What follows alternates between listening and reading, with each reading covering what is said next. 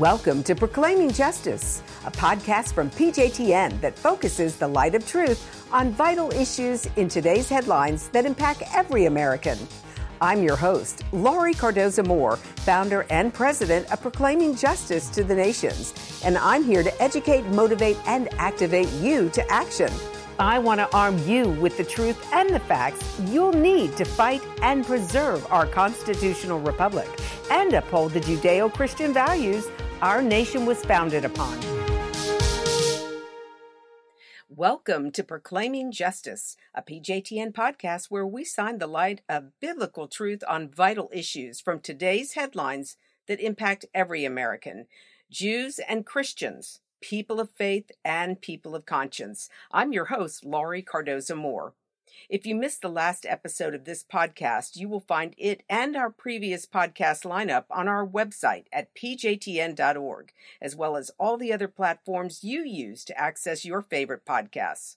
On this week's podcast, I have invited Rabbi Ken Spiro to the podcast to discuss the current events in Israel and the biblical and historical significance of what is unfolding. I also want to remind you that it's important for you to listen and share this and all of our previous podcasts with your family and friends so that they can become more informed about this and other related issues that threaten our republic and the state of Israel. So please remember to like and share. Rabbi, welcome to PJTN's Proclaiming Just podcast. Thank you, Laurie. Always a pleasure to be hanging out with you, even if it's virtually from thousands of miles away. Yeah. And before we even get started, Ken, how are you doing? How's your family doing? How are you holding up? Yeah, so, it's already now more than a month that initially after this all happened, everyone was in a deep state of shock. The whole country was very traumatized.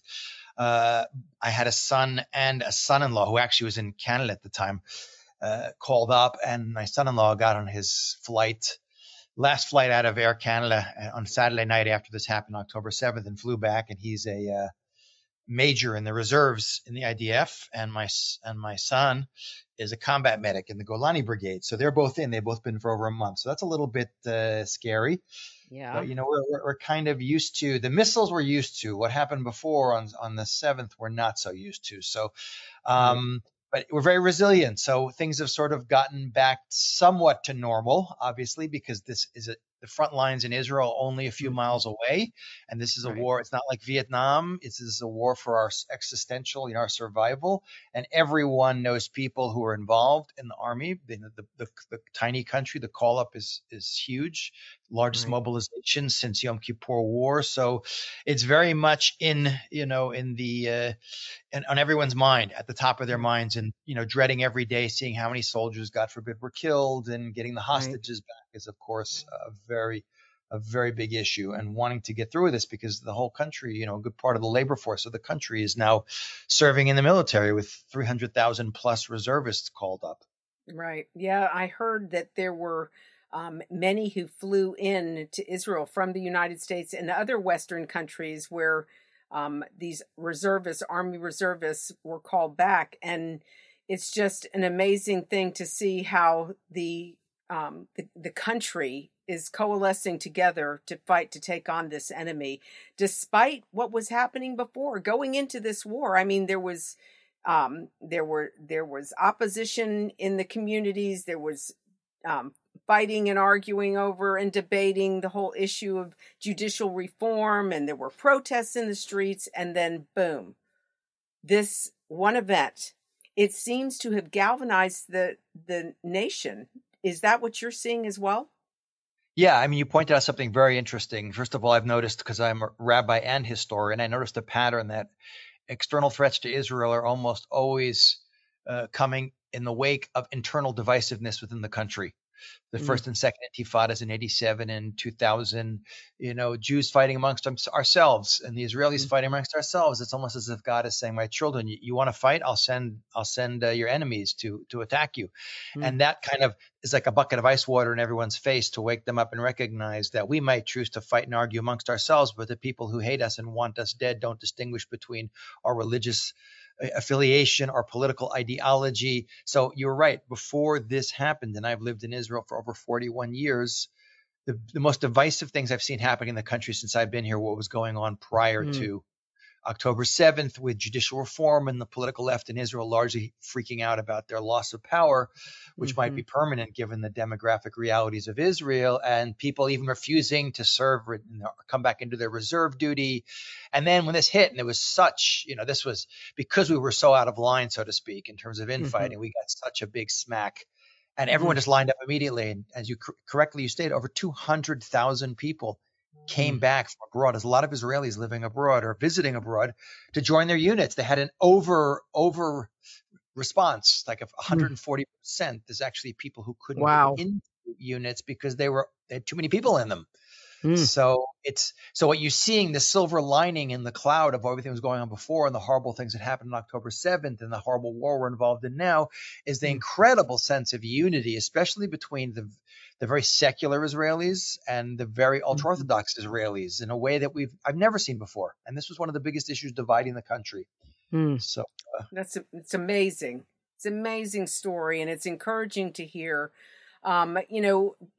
So Rabbi, being a rabbi, being a spiritual leader, being a historian, as you said, tell us, from your perspective, what's going on? I mean, we're looking at these events and we're saying, okay, tell me what prophet foretold that this was going to happen. Is this prophetic, what we're witnessing happen? And if it is, what prophet do we look to, or prophets, I should say, do we look to? Right, exactly. So I always tell people, when I'm speaking a lot on this, there's a huge demand for people to understand what's going on many levels. I always tell people, don't get distracted by the Arab-Israeli conflict. That's really mostly a smokescreen. Don't get distracted even by the Islamic attitude towards the non-Islamic world, which is an important topic to understand, about the idea of subjugated peoples and the idea of jihad. And I said, you got to really focus, because we Jews brought into the world the idea as a God who acts in history. And history is a controlled process leading to a destination, and the Jewish people play a very central role in that story. So like I say, you have to really focus on what is the essential conflict going on in the world today, just like a doctor who wants to treat a patient who is ill, who may have a deep internal disease within something in their system, in one of their organs, but it manifests itself through sores on the skin. Okay, put some cream on the sores on the skin, but do not get distracted. If you want to get the patient better, you got to deal with the disease. So too, if you want to understand what is really going on the deepest levels, you have to go back into the sources. For absolutely the prophets, 100%. And also there's some great sources within Jewish thought from some of the great mystical thinkers that are drawing on a lot of the traditions of Judaism. Obviously, the place to look is, Ezekiel and Zechariah, because they bring down this idea of the war of Gog and Magog, which is a final sort of end of day struggle where the nations of the world line up to try and keep Israel from fulfilling its historic destiny, which is to become this nation that's a light to nations and bring the whole world back to God. And obviously, it's Laurie, I've noticed, I wrote the last book I wrote, which is called Destiny, Why a Tiny Nation Plays Such a Huge Role in History. I noticed that all the story beats of these great Hollywood epic movies like Lord of the Rings and Harry Potter and The Matrix and Star Wars, they all have the same plot to them. And it's about that the world descends into darkness as a very nefarious dark force in the universe or the galaxy or the world, and there's a little superhero who doesn't even know he's a superhero a lot of the time, but he has a lot more strength and power and plays a much bigger role than he even understands he plays. And because of that, even if he doesn't want the job, he cannot escape it, and he's forced into a series of conflicts, confrontations with the big bad guy, whether it's Saruman or Darth Vader, or which he should have lost many, many times. But he always managed, sometimes barely survives. He has a lot of strengths that come out, and then in the end, there's a final showdown between good and evil is destroyed, and the balance is, and the light shines through, and good returns to the world. That's so ingrained in like the Hollywood epic plot, because it's exactly the way the real story, his story, as I say, as history is really about. That we are in a process, a historical process that is clearly reaching its climax, with not only the chronology that Judaism believes in about there's a 6,000 year period of history from the end of day 6 of creation until we get to the period of the Messianic era and beyond. We're not only very close to that, we're at 5,784, which is 216 years left maximum. The maximum doesn't be much earlier than that. But anyone who looks at all the books of the prophets, and if you look at the Jewish description of messianic redemption and what has to fall into place, it's very clear that the spiritual return of the Jewish people to Judaism, which is what we see going on in a very significant way, something that didn't even exist 50 plus years ago when Jews were largely leaving Judaism behind and assimilating in much of the world. The physical return of Jews to the land of Israel, that is a process that's taken place in the last 140 years with the birth of Zionism and the rebirth of a Jewish state. The fact that 0.5% of the Jews in the world lived in what is called the land of Israel today in 1900, and today at least half the Jews in the world live in Israel. The population of Israel has gone up like 1,100%, which is more than 3 times what the world's population has done in the last 75 years, is crazy. That Jerusalem is not only united under Israeli sovereignty, but is under Jewish sovereignty for the first time in 2,000 years.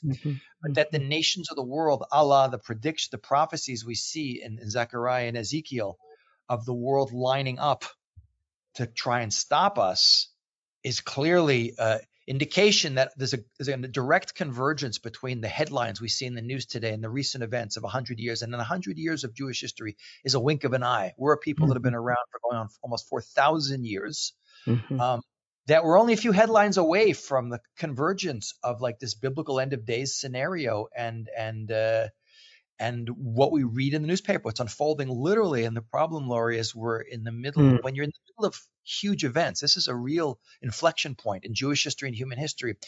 You don't often realize what's happening to you because you're in the middle of it. You have to need some perspective, and it's hard to get the perspective where it's going. But because I wear my 2 hats, my rabbi, my spiritual man of faith hat, and I wear my historian hat, I see the convergence very clearly. But what's also really interesting, Laurie, which some of your listeners might not be familiar with, is Judaism has a very deep mystical tradition that is based on, we say, information that goes back to God and Mount Sinai and is often hidden in the deeper text, the mystical Kabbalistic text of Judaism. There's a great 16th century rabbi named Chaim Vital who lived in Tzfat in Israel, which was the mystical center of the world in the 16th century following the expulsion from Spain. And he wrote a book called the Eitz Hadas, which means the tree of knowledge, which is taken from the story of Adam and Eve in the Garden of Eden. And he was a student of a fantastically powerful mystical thinker by the name of Rabbi Isaac Luria, who lived in Tzfat and died at age 38, but had huge, profound impact on Jewish mystical thought and traditions.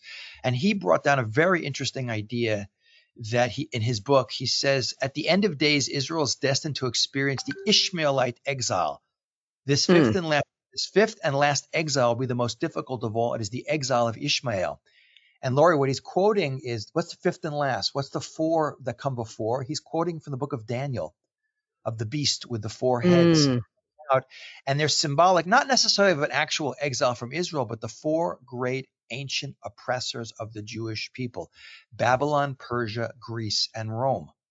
And he's adding in a thought which does not appear explicitly in the words of the prophets, but is very clear in Jewish tradition, that as we approach the end of days, there'll be one final attempt, like you see in Gog and Magog, of the nations of the world to line up and stop us, but it's going to be led primarily by the Ishmaelites. And we know Ishmael is the half-brother of Isaac, Abraham's second wife, Hagar as she's called, has a child named Ishmael, and he is the progenitor of the Arabs and the spiritual progenitor of Islam. So this is our brother from another mother who's coming after us at the end of days. So this is between Isaac and Ishmael. This is a battle that the prophets foretold, and even the Bible speaks about. And Christians are, because we also look at Esau and Jacob, and, we wonder, how does that play into? So you're saying this is the end time battle between Ishmael and Isaac? Well, they're leading. It's like the tip of the spear, because we understand it as if you go into the book of Genesis and you have to learn to look. The rabbis say that there's 70 faces to the Torah, the Bible. It's like the Bible's like an onion. You can peel off layers, and there's the superficial basic plot line, and then there's the deeper layers of understanding that often leave the plot behind and go to sort of metaphysical, mystical understandings of deeper forces that are running behind the scenes, like the laws of quantum mechanics and physics that are running behind how we act in the world today, that they're always forces that are at play, even though they're not visible to us.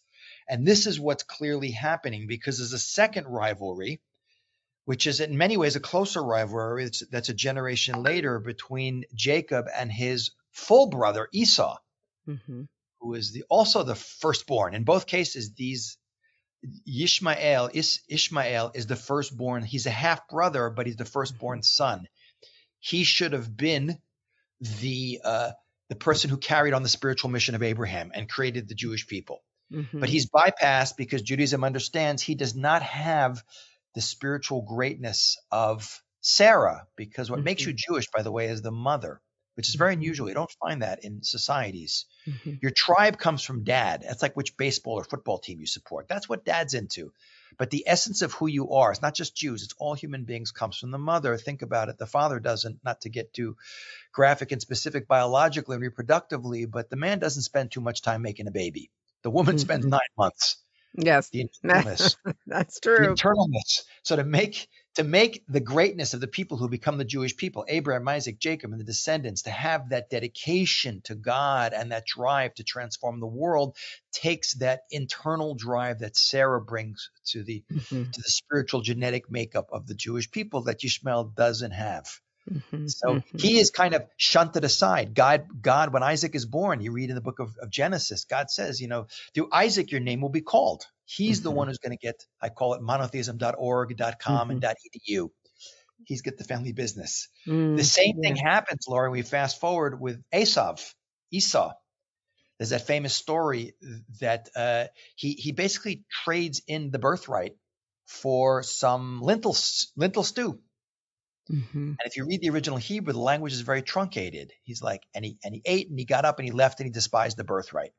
He doesn't want that responsibility. Esau he's an instant gratification guy. He wants stuff. He's into the physical world. By the way, Arabs hold there's a separate tradition that they're descended from Ishmael. And we know that Islam, there's no debating that, comes from the Arab Islamic world. The Arab world, even though most Muslims today are not Arabs, but it begins in the Arabian Peninsula 1,300 years ago. There's a Jewish tradition that says that Esau, who's our full brother, his descendants is Edom, and from Edom comes Rome, and from Rome becomes what? Western civilization and the Roman Catholic Church. So that's a rivalry too.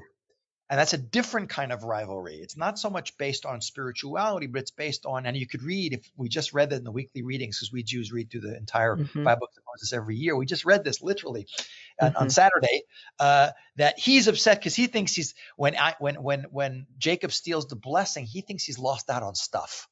And that really bothers him. But they're both angry at us, but they both fight with each other. And the Jewish understanding is, it's a couple of very interesting sources that you can, the Zohar, Laurie, is a really interesting book. It's a book written, Jewish tradition says it was written by a man by the name of Rabbi Shimon Bar Yochai about 1900 years ago, hiding in a cave with his son from the Romans for 12 years because they were out to kill him, bad-mouthing the Romans. It is an incredibly deep commentary on the 5 books of Moses, based on the deepest mystical Jewish traditions. It's actually in Aramaic. It's extremely hard to understand. It's like advanced astrophysics. But in his commentary in the book of Genesis, he says, and the sons of Ishmael will fight many battles in the world, and the sons of Edom, which is Esau, will gather against them and make war against them, some on land, others on seas, some close to Jerusalem. One shall prevail over the other, but the Holy One will not deliver the land of Israel to the sons of Edom. We see that the Arabs, by the way, Islam will dominate the land of Israel from the 7th century to the early 20th century, 1,300 years, which Jewish sources say 1,300 years is reward for Ishmael being circumcised at the age of 13. For every year he was circumcised. Jews are normally circumcised at 8 days old. He has to get a reward for that. Right. So he gets the land of Israel. So these guys are fighting each other, but they also will put their differences aside to fight us. So I find it interesting that you bring this up because I'm shocked. PJTN's mission is to educate Christians about our biblical duty to stand with Israel and the Jewish people, according to the Bible, against this rise of global anti-Semitism that we're going to be judged. The nations are going to be judged on how they treated Israel. And I am seeing Christians, young Christians, middle-aged Christians, older Christians who are buying into this false narrative about what's happening in Israel, that Israel should show restraint, that we should call for a ceasefire. No, you know what? I believe just clean out the problem. It almost feels like, since the Agagite king that King Saul didn't kill, it almost feels like every generation is faced with taking out the Haman, the Agagite, that was not eliminated. And what did God tell King Saul? Eliminate all of them, men, women, children, even their livestock were to be eliminated. And I mean, that concept is hard to understand in our Western mindset. But here we have Christians who are buying into this notion. I've gotten so many nasty emails from people because I sent out a prayer request and the prayer was focused on Israel, on the hostages, and I got reamed for not praying for the Palestinians. And my only response to them is 76% of the Palestinians voted for this. This is what they want. So, I mean, do you want me to pray for what they're asking for? Because that's exactly what's happening. But it's a shock to me. And so Edom, the cat, is, of course, as you mentioned, ended up in Rome, and the Roman, Roman history and Christianity, Catholicism came out of this region. And we have Christians who are not standing with Israel. They're blaming the Jews once again. And I always, when we produced the documentary, The Forgotten People, Christianity and the Holocaust, I asked the question, if the Holocaust could happen in an educated nation, Germany was an educated nation. I mean, people sent their kids to the universities there from all over the world to study. It was an educated nation. It was the nation that gave birth to the Reform movement of Protestant Christianity. And so you have to ask yourself, it was a Judeo-Christian nation. Could the Holocaust happen again? Well, we're seeing it. This is how it happened. Because people, especially people of faith, they say they're of faith, do not understand their Bible. They read through Greco-Roman lenses instead of the Hebraic understanding, and they're supporting an enemy that is fighting against God and his promise, his covenant. I mean, it's all over the land issue, the land battle, because God gave the land to a specific people group, and it happens to be Israel, all 12 tribes. And when they crossed the Jordan to go in and take the territories, Joshua led them in, and they were all to go in and help their brethren fight to take the territory that was being given to them. But I don't understand how Christians can't see this in their Bible. It boggles the mind. It's interesting you mentioned that. The first book I wrote called World Perfect deals with the impact of monotheism and morality. And I bring down the point that, paying lip service to God doesn't mean you're taking him seriously. The biggest problem, in my opinion, with the Islamic worldview of the Jewish people, more than anything else, is the fact that they don't have our Bible. Mm-hmm. They have a Quran, which is not our Bible. It makes references to Jews. There is actually a quote in the Quran, which no Muslim radical ever quotes. It's chapter 5, verse 21, giving the land of Israel to the Jewish people, even though there's no mention in the Quran of giving the land of Israel or Jerusalem to Muslims. That's a separate discussion. But even the early church, the number one book on the Catholic list index of banned books, I'm talking about 1,000 years ago plus, was the Bible. I know that sounds so weird, but anyone reading the Bible, and not that anyone could read, the Bible's in Latin, no one knew Latin, and everyone's illiterate in medieval Europe, except for a few people. Anyone reading the Bible and seeing what it said about morality, and it would be so disgusted by the disconnect between how the church was functioning versus what God was demanding, which explains why when you finally get an evangelical community, which gives the scriptures so much more credibility, and there's so much more interest in directly going to the sources and reading them yourselves, even if albeit you're reading them in translation, as nothing beats reading the Bible in the original Hebrew. And things are unfortunately sometimes edited out or selectively left out of text, I've noticed. You can't but pay heed to what God is saying about the Jewish people, their unique role in history. The land is the most oft repeated idea in the Bible is God giving us a land, not as a payoff, a piece of real estate, like here's a nice vacation spot, but we are a very unique appliance. We have a very unique mission. And the only place we can plug into to function at peak efficiency and achieve our role in the world, which is to be a role model, not to conquer the world, not to convert the world, is the land of Israel. It's essential to the entire historical mission, which is why there's so much opposition to it. Now, and historically, we also understand that, on a more superficial level with the birth of Christianity and then Islam, both these religions viewed, and I'm not speaking about Christians today and some of your listeners, I'm just giving the historical perspective, that the other faiths, that Judaism got it wrong. Christianity said God rejected the Jews because the Jews rejected God and killed his son and destroyed the temple and banished them, and they're wandering the earth to be the witness people. So when Jesus comes at the end of days, they'll bear witness to the fact that he is the Messiah. And then Islam came along and said, that the Jews got it wrong and God rejected them, and the Christians got it wrong, so God rejected them. Muhammad's the last prophet and he got it right. So both these very powerful, Jews are a teeny percentage of the world's population for most of our history living in exile, but these giant religions that now govern over literally 1 billion plus people, and Christianity even more than Islam, have been fighting political, physical struggles with each other, but they're largely based on theological differences about how they perceive the end game is going to play out.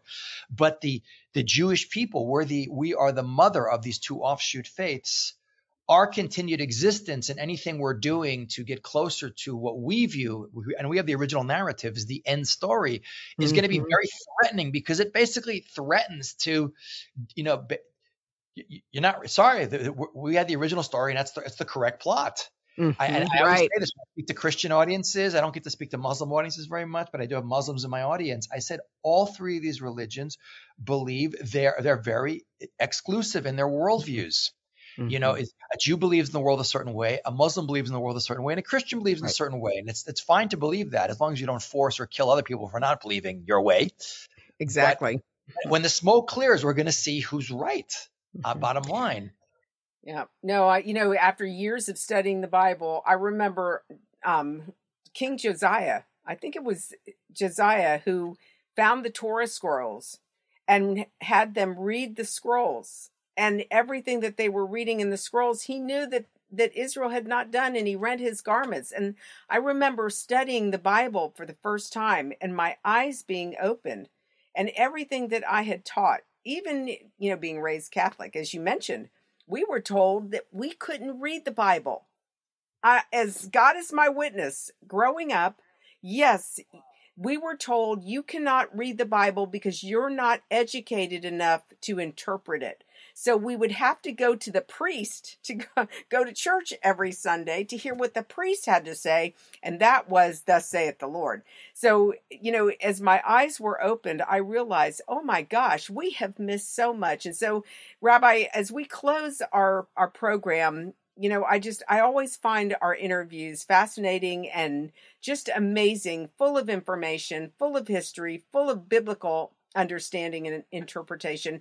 How can our audience learn more about you, follow you, get your books? And ladies and gentlemen, I just want to tell you, as we introduced Rabbi, not only is he a spiritual thought leader, he is also a historian, and he knows American history and how that connects with Israel and the Jewish people like nobody else does. And so I want to encourage you, Rabbi, please let our audience know how they can find you, how they can purchase your books, You've authored many of them.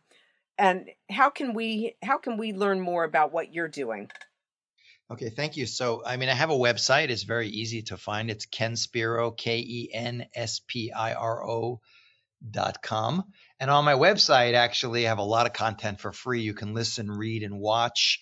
There's a little online store that takes you to Amazon or the publishers to buy books. I highly recommend, specifically for your audience, the World Perfect book. I think it's so essential now that the people recognize that the real big battle that's going on in the world today is the battle for who wants to live in truth and reality. And the ultimate truth is God. And to the extent you're connected to God, the problem with a lot of the young people on campus is they might be like Christian in name and even Jewish in name, but they're very disconnected from the sources and the texts.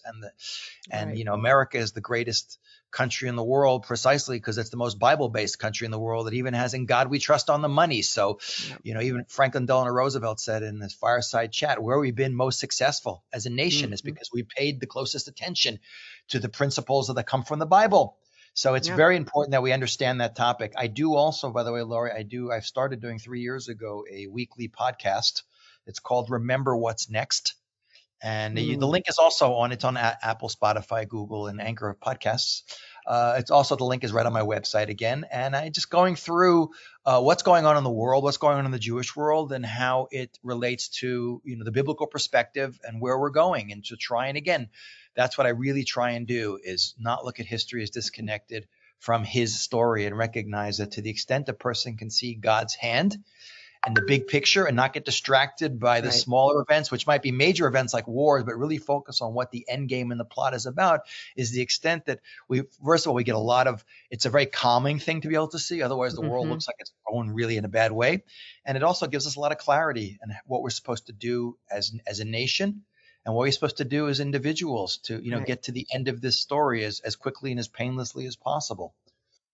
Absolutely. Absolutely. Well, Rabbi, thank you so much. Ladies and gentlemen, I want to encourage you, go to his website, kenspiro.com, and again, order his books, sign up to get on the podcast. I am definitely going to sign up to get on the podcast. But I hope you all found this program informative and enlightening. This is a conversation that must happen. We will post this podcast on our website and all of our podcast platforms, so that you can share with your family and friends. As PJTN Watchmen, we have a biblical mandate to stand against the ungodly rising Marxist threat that is destroying this nation and other Western nations, threatening our Judeo-Christian values and promoting anti-Semitism. We cannot remain silent. God warned the prophet Ezekiel about the responsibility of the watchman. As a watchman, you can sound the alarm and warn others by simply sharing this podcast with your family and friends. So please share and like this podcast to help sound the alarm in your community. Remember, Dietrich Bonhoeffer reminded us that silence in the face of evil is itself evil. God will not hold us guiltless. Not to speak is to speak. Not to act is to act. Don't forget to join us for our next week's podcast as we continue this conversation about combating the rise of anti-Semitism and taking back local control of our communities and our children's education. I want to also remind you that if you have not signed up to become a PJTN Watchman, you can help support this mission through our award-winning documentaries and Focus on Israel programs, as well as more programs like this for just $20 a month. So go to our website at pjtn.org to watch our programs and listen to our past podcasts. With your generous monthly donation, you can ensure that PJTN remains on the front lines and in the headlines. But we can't do it without your faithful prayers and financial support. I hope that you will prayerfully consider supporting our mission as we educate to activate Jews, Christians, and all people of conscience to stand on the front lines of this all-encompassing war. God bless you, and thank you for all you do on behalf of our Jewish brethren, the State of Israel, and these United States.